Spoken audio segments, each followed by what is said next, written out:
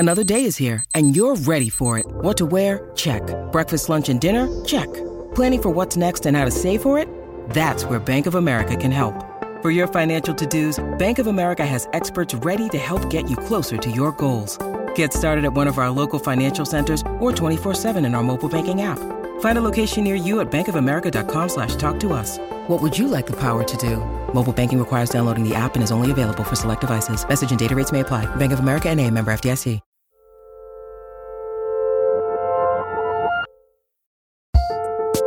Welcome back to Working Overtime, the advice-forward Robin to Working's Batman. I'm your host, Isaac Butler. I guess that makes me Robin, which is to say your other host, June Thomas. June, I would like to congratulate you on reaching an important milestone. I am not talking about the work on your forthcoming book about lesbian life in the 20th century through the series of different spaces that were important to that life, but rather... You have survived your first winter in Scotland. There's now daylight where you are, I imagine. Yes. How's life? What's it like? You know, I think people mistake Scotland for like northern Minnesota. It's really quite mild here. It's lovely today. The weather is perfect for me. It's about 60 degrees, or as we say here and in the rest of the world, about 16 degrees. It's not humid. In the winter, we had 1 or 2 days of a couple of millimeters of snow.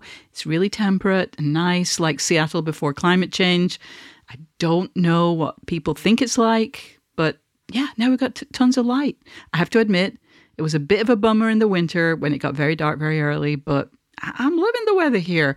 So, Isaac, this is not a show about the weather. It is a show where we give advice about the creative process. So what on earth are we going to talk about today? You know, I'm glad you asked, June, because we got a delightful email from a relatively new listener named Brigitte, who is a writer in Montreal. And she writes, "My question is, as creative people, what importance do you grant the work on oneself part? Unravel one's patterns regarding success, for example, using techniques to anchor the confidence, overcome your obstacles, etc. Maybe this is a question that would be more of interest to June Thomas." Brigitte, thank you for bringing this up. I have a feeling she thinks it will be mostly of interest to you because you are our most outspoken advocate of targeted, planned, well-managed, goal-set self-improvement. And it's one of the things I admire most about you. Oh, I do enjoy a little bit of self-reflection, Isaac, I have to admit. I enjoy spending time with my notebook, figuring out processes, divining intentions. I found it really useful to ask myself, is this really what you want to be doing? And then I try to be honest with myself when I answer that question. I think we all have to figure out how to take care of ourselves, how to support our families, pay the bills. But that doesn't mean you shouldn't try to do those things in a way that offers at least a possibility of happiness and maximum fulfillment. That for me is the main point and the benefit of self-improvement. I just want to do what I can to minimize misery. But what about you, Isaac? Is this a thing you care about at all? Actually, I care about it a lot, June. And because I must bring everything back around to my book, The Method, How the 20th Century Learned to Act, it's worth saying that in Russian, Stanislavski's first book about acting, the title of it translates to An Actor's Work on Oneself. Working on oneself is deeply tied into being an artist in any field and actually into my areas of research specialty. I'm excited to tackle all this stuff, and we will start doing so right after this. When you need mealtime inspiration, it's worth shopping Kroger, where you'll find over 30,000 mouth-watering choices that excite your inner foodie. And no matter what tasty choice you make, you'll enjoy our everyday low prices, plus extra ways to save, like digital coupons worth over $600 each week. You can also save up to $1 off per gallon at the pump with fuel points. More savings and more inspiring flavors make shopping Kroger worth it every time. Kroger, fresh for everyone. Fuel restrictions apply. Hey listeners, do you have any tips or questions about the creative process? Get in touch and share your advice. You can email us at working@slate.com, or even better, you can call us and leave a message at 304-933-9675. That's 304-933-WORK. All right, back to Working Overtime. June, I mentioned Stanislavski earlier in part because I have a feeling at this point some of our listeners take a drink whenever I say his name. But part of what I find very inspiring about his approach to being an actor or being an artist in general, because he actually was also a visual artist and a director and all sorts of other things, is that to him, you had to have a rich inner life in order to be a great artist. And in order to be a good actor, you also had to have high ethical standards for your own behavior. So he expected you not only to cultivate wide knowledge of things like art history and poetry and whatever, and to work on your body and voice, but he also expected you to behave a specific way when working on a play, put your ego aside, work towards the greater good. He's actually the guy who coined the phrase, there are no small parts, only small actors. Wow. But figuring out how to cultivate those habits of mind, heart, and ego, it's really no small task. No, totally. And especially at a time when we are surrounded by narcissistic egoists, and I'm talking about figures in politics and tech, not in our friend groups. I just love the idea of developing an inner life rather than focusing on outward manifestations of the self and all those status symbols that we're surrounded by. I realize, though, that acting does have quite an extensive external component, but I love to hear that. Yeah, totally. So how do we approach this question of working on oneself and what it means? Because I have a feeling we'll have some different answers to this. Brigitte lists as her examples, unraveling our patterns, changing our views of success, using specific techniques to be more confident to overcome obstacles. Then she says, etc. And it seems to me there's a whole lot in that etc. Each of us has our own etc. How do you even know what you have to work on? Like, I feel like with craft stuff, it's easy. You look at it and you're like, oh my God, I use the passive voice way too much, or, whatever it is. Yeah. But can you do that with gulp? The self? I think you can. I am very fond, particularly of that unraveling our patterns part of Brigitte's question. I try to make a habit of doing regular check-ins with myself about how things are going in my life. Every quarter or thereabouts, every 3 months, I take an afternoon and I look back on that period and try to figure out what went well, what didn't go so well, and what exasperated me. Then I'll try to figure out some lessons from that. One of which should be, how can I stop being irritated by that thing? I actually bought a video course from a guy I listen to on podcasts, Mike Schmitz from the Focused and Bookworm shows, to give me some ideas about what he calls personal retreats. For me, though, this is just really fun. I haven't been in therapy for many years, but I think there's a therapeutic element to just reflecting on how you're spending your time and the direction you're heading in. It seems very basic, but I feel like I've had to say to people a lot over the years that clearly articulating what you want does not guarantee that you'll get it by any means. But if you don't spend time at least thinking about where you'd like your life to go, it's very hard to figure out next steps to get on that path. I have so many questions about this. What form does that reflection take? Is there maybe a specific journal that you do this in? Is it lists? Is it, do you literally do things I accomplished, things I sucked at, things I want to work on? How do you do that? So it's funny that you mentioned the actual notebook, because I took great pride this particular time, the most recent time I did it, on finding slotting some of the answers to these exercises in just the tiniest spaces on paper I hadn't written on in a notebook, as if I was really short of paper instead of the truth, which is that I've got shelves and shelves of notebooks that need to be written in. There are lots of different types of questions and different types of exercises, some of which we'll get to later in the show. But I just think it really doesn't matter, though. Ultimately, you have to kind of figure out what is good for you. I mean, I think we feel like we say that a lot. But what do you do? It might surprise you to learn I'm a little more intuitive about this stuff. I feel like I figure it out two ways. One is I just what's historically causing me trouble. I hear my wife on her, she has a corporate job, and they use the word pain points to talk about, areas of difficulty that their clients or whatever are having. So, what's making me stay up at night worrying? When I wake up in the morning and my heart's racing, what am I thinking about? If I've freaked out about something in the past, what is it? And the other way is, what do other people in my situation routinely confront as big problems? Because part of it is, hopefully when you're living your life, it's not all patterns. You're experiencing new things, right? So it's other people who are more advanced than I am in their careers or whatever, how did they deal with this? What came up?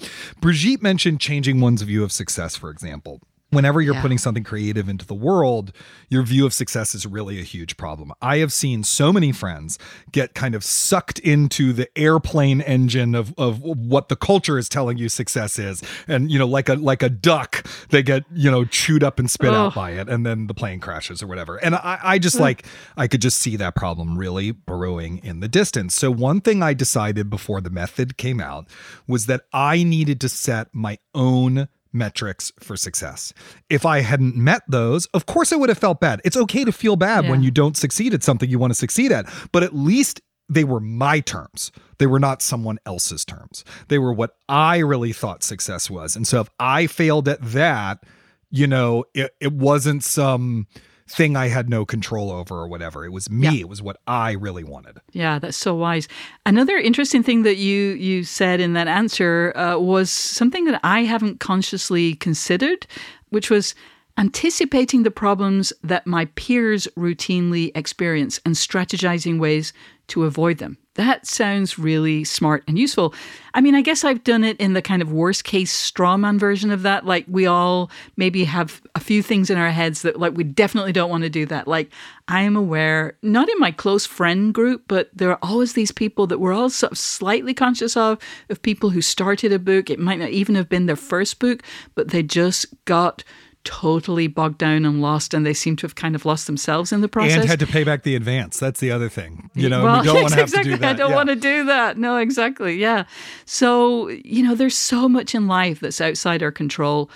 Why not do what you can do to think about how you can minimize stress, anxiety, discomfort, and maximize focus and contentment? That's what this is all about for me. Let me offer an example, which I know will surely seem like a massive waste of time to some people, but it's been helpful to me. There are several techniques that ask you to think what you would do if there were no musts in your life. Like you had all the money you needed, you're content in your living situation, your family is just a container of happiness. What would you do then? And the point of this, obviously, is to identify the things you think would make you happy if there were no problems. So one incarnation of this is the ideal schedule. If your time was your own and you could spend it doing whatever you wanted to do, what would you do? And I guess for some people that might be sitting on a beach. It might be going down the pub every day. I might do a little bit of at least one of those things. But, mine would also include thinking and writing, maybe less than when you have bills staring you in the face, but that would be still very important to me. And what would you not want to do? My ideal life has no meetings, though I know that there are people who genuinely enjoy them. Now, coming up with the ideal schedule doesn't do much on its own, but if you sit with it, is there something in there that you really want to try to make a reality and that you're willing to sacrifice security and comfort for? If so, can you figure out a way to make it happen in real life and make something from your ideal life possible? So, stuff like that. I'm reminded of the Stoics. Yeah, Their technique for some of this stuff was actually to imagine terrible things happening so that you could work through the emotions of those things so that when those things really happen, you could remain, stoical about it. And that seems silly to me, right? That's like a performance of virtue. And I don't even know that that's virtuous to act like you're not feeling something. But there is something to imagining the future and to really sit there as an imaginative, creative act to think about the good things that could happen in the future, the bad things that could happen in the future, and how you want to live your life accordingly. I have to just pop in here to say that that's not coincidence. The Stoic philosophy is hugely popular with a lot of people. I should say a lot of men in the quote unquote productivity space. So yeah, for sure. And speaking of imagining the future, I want you to imagine, as you're listening to this, that when we come back, you will hear us talk about whether or not working on yourself can be systematized. Is the soul something that responds to bullet journaling, or is it more like free jazz? Stay tuned. This podcast is sponsored by Ramp. Are you the decision maker in your company? Consider this. For the first time in decades, there's a better option for a corporate card and spend management platform. Meet Ramp, the only corporate card and spend management system designed to help you spend less money so you can make more. Most corporate credit cards offer points as incentives, but those points amount to less than their worth in real cash value. Ramp's business cards offer you cash back, real money in your pocket. Plus, you control who spends what with each vendor. And Ramp software collects and verifies receipts automatically, which means you'll stop wasteful spending and close your books in hours instead of days. Businesses that use Ramp add up to 5% to their bottom line the first year. If you're a decision maker, adding Ramp could be one of the best decisions you've ever made. And now get $250 when you join Ramp for free. Just go to ramp.com/easy. Ramp.com/easy. RAMP.com/easy. Cards issued by Sutton Bank and Celtic Bank, members of FDIC. Terms and conditions apply. This episode is brought to you by Progressive Insurance. Hey, listeners, whether you love true crime or comedies, celebrity interviews, news, or even motivational speakers, you call the shots on what's in your podcast queue, right? And guess what? Now you can call the shots on your auto insurance, too. Enter the Name Your Price tool from Progressive. The Name Your Price tool puts you in charge of your auto insurance by working just the way it sounds. You tell Progressive how much you want to pay for car insurance. Then they'll show you a variety of coverages that fit within your budget, giving you options. Now, that's something you'll want to press play on. It's easy to start a quote, and you'll be able to choose the best option for you fast. It's just one of the many ways you can save with Progressive Insurance. Quote today at Progressive.com to try the Name Your Price tool for yourself and join over 28 million drivers who trust Progressive. Progressive Casualty Insurance Company and Affiliates. Price and coverage match limited by state law. Listeners, I want to remind you that if you are enjoying working overtime, please subscribe to Working so that you never miss an episode. And if you listen on Apple Podcasts, we'd love you to rate or review the show. It really does help new listeners to find us.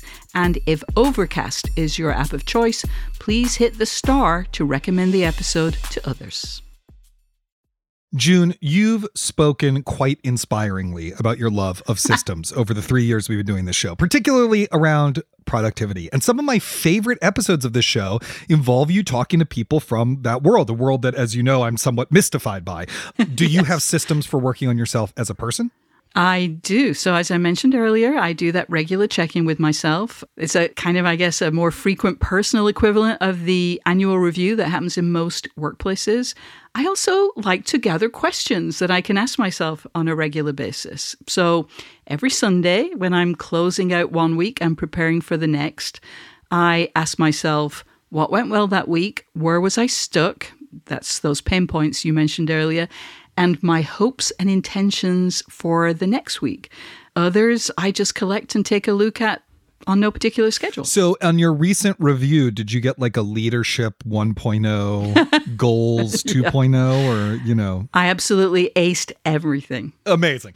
So more seriously, though, what are the kinds of questions you're asking yourself in those moments? So here's a list of questions that I collected from a recent Austin Kleon newsletter. Now, these are probably more kind of like those weekly, monthly check-in questions, but this is an example. So where am I in my current projects? What did I accomplish last week? What do I need to think about further? What I need to think about is, I think, a really useful construct. Is there any reading or research I need to be doing? The answer for me there is always yes, because I love research. It never ends. It never ends, and it never should. And what should my priorities be this week or month? Now, those are things organized people would do anyway, I think. But making it into an explicit checklist reduces the associated stress that's involved with figuring out what you need to do next, I think. That's amazing. You know, I do feel like listening to that, some people might say like, that sounds like busy work or whatever, but do you have like fun things that you do or that you think of as fun? Maybe you think of all of that as fun, but what's an example of like a fun activity associated with this? So I truly do think of it as fun. And I know some people think of it as busy work. I think we all have a threshold from where productive use of our time turns into busy work, but this is absolutely fun and stuff I get out of. This is nothing I'm in any way resentful about. But I just want to mention another thing that maybe will appeal to more people, because I don't think there's any busy work in this. So in his book, Building a Second Brain, Tiago Forte resurfaced an exercise that was originally developed by physicist Richard Feynman, and it's called Favorite Problems. Feynman typically had 13 of them on the go at any time. I don't think there's anything particularly magical about that number. And they are a, quote, concrete set of questions you rely on to both filter the information you consume and to connect the dots between challenges and potential solutions. So it's not a question you're looking for a simple solution to. It's bigger issues that you're pondering long term and you're just kind of constantly running in the background. So it's not what should I have for dinner? It's more things like, how can I cook healthy meals for my family every day that won't take too much time and also taste good? Some might be about your work and your vocation, some about relationships, exercise, whatever you're trying to get better at. Does that sound like something that would appeal to you? Is that something you would do? Yes, I guess. Although, at the same time, as you and our longtime listeners are aware, I constantly run up against the problem of habit formation and how bad I am at it. And so, the way I get around my own problems with that is I create things that I have to do. So, as we talked about in our New Year's resolution episode, I wanted to get in better shape this year. And so, I joined a Pilates gym. I have to register for classes 2 weeks in advance because they fill up and I get charged if I skip the classes and that motivates me to go. And when it comes to, internal work, I have a therapist and we've been working together for a really long time. A lot of our work is focused on work stuff now, because I'm just completely self-actualized as a human being in my personal life. Of course, as you know, it's mostly focused on work and the business of being a freelance writer and breaking old habits around success and feeling vulnerable around feedback and, all that stuff we talk about at the show.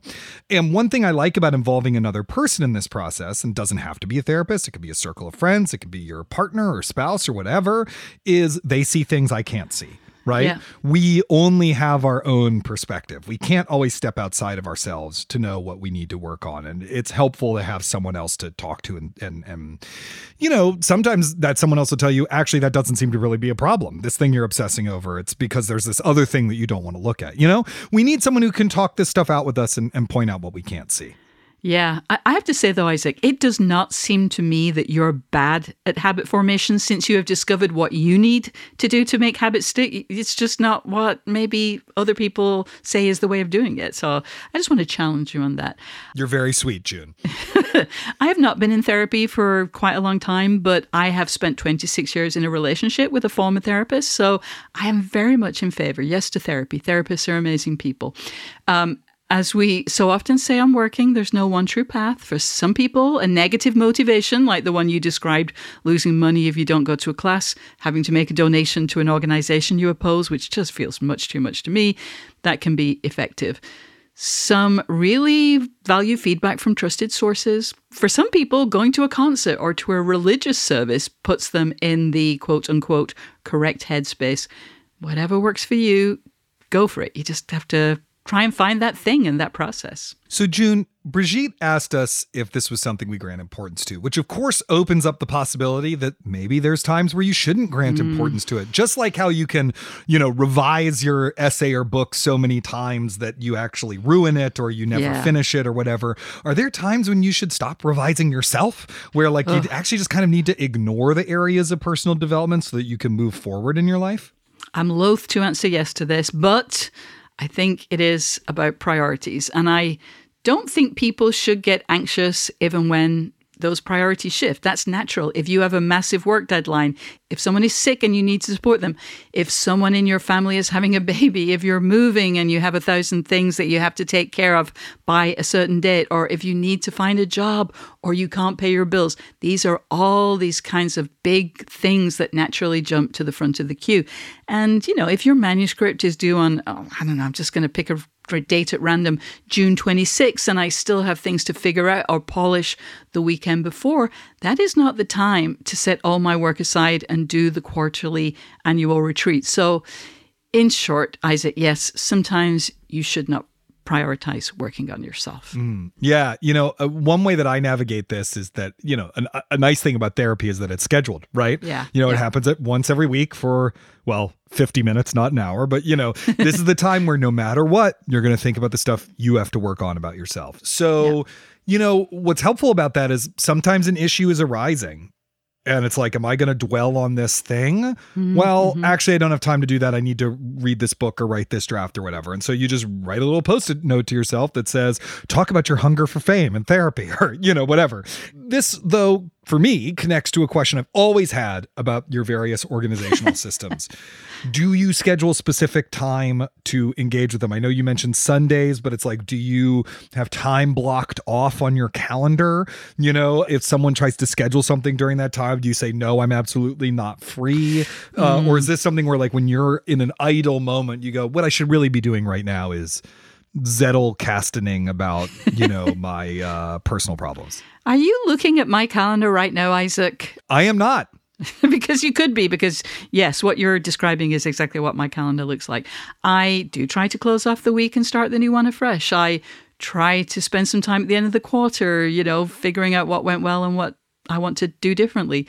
At the end of the day, I take time to write down what I need to accomplish the next day, so I know what I'm going to start with. And these days, at least, other than on the day we typically record working, I have the hours of 9 to 2 blocked off to work on my book. Of course, it helps that 2 o'clock is when America logs on, and then I am open to speaking and engaging. But yeah, I think it's a really good idea to time block, as the uncool kids say. Yes, and time blocking can apply to work on yourself as well. Indeed. All the work we do, Isaac, is working on ourselves. That's your Working Overtime Koan of the Week, folks, brought to you by Deep Thoughts. That's all the time we have for this episode of Working Overtime. Just a reminder that if you want to support Slate and the work we do on Working, we would love you to consider becoming a member of Slate Plus. Go to slate.com/working plus today. We've already told you about all the goodies you get, but still, they're great goodies. Full access behind the paywall, a lovely newsletter, bonus episodes, bonus segments of your favorite shows, and the comfort and security of knowing that you are a virtuous person who supports everything we do right here on Working. Thank you to Bridget for writing to us. We love our listener emails. I hope we were able to be of some help to you. Special thanks to Working Overtime's producer, Kevin Bendis, and to Working's series producer, Cameron Drews. 2 gentlemen who need no improvement. We'll have a new episode of Working this Sunday, and Working Overtime will return in 2 weeks. Until then, get back to work.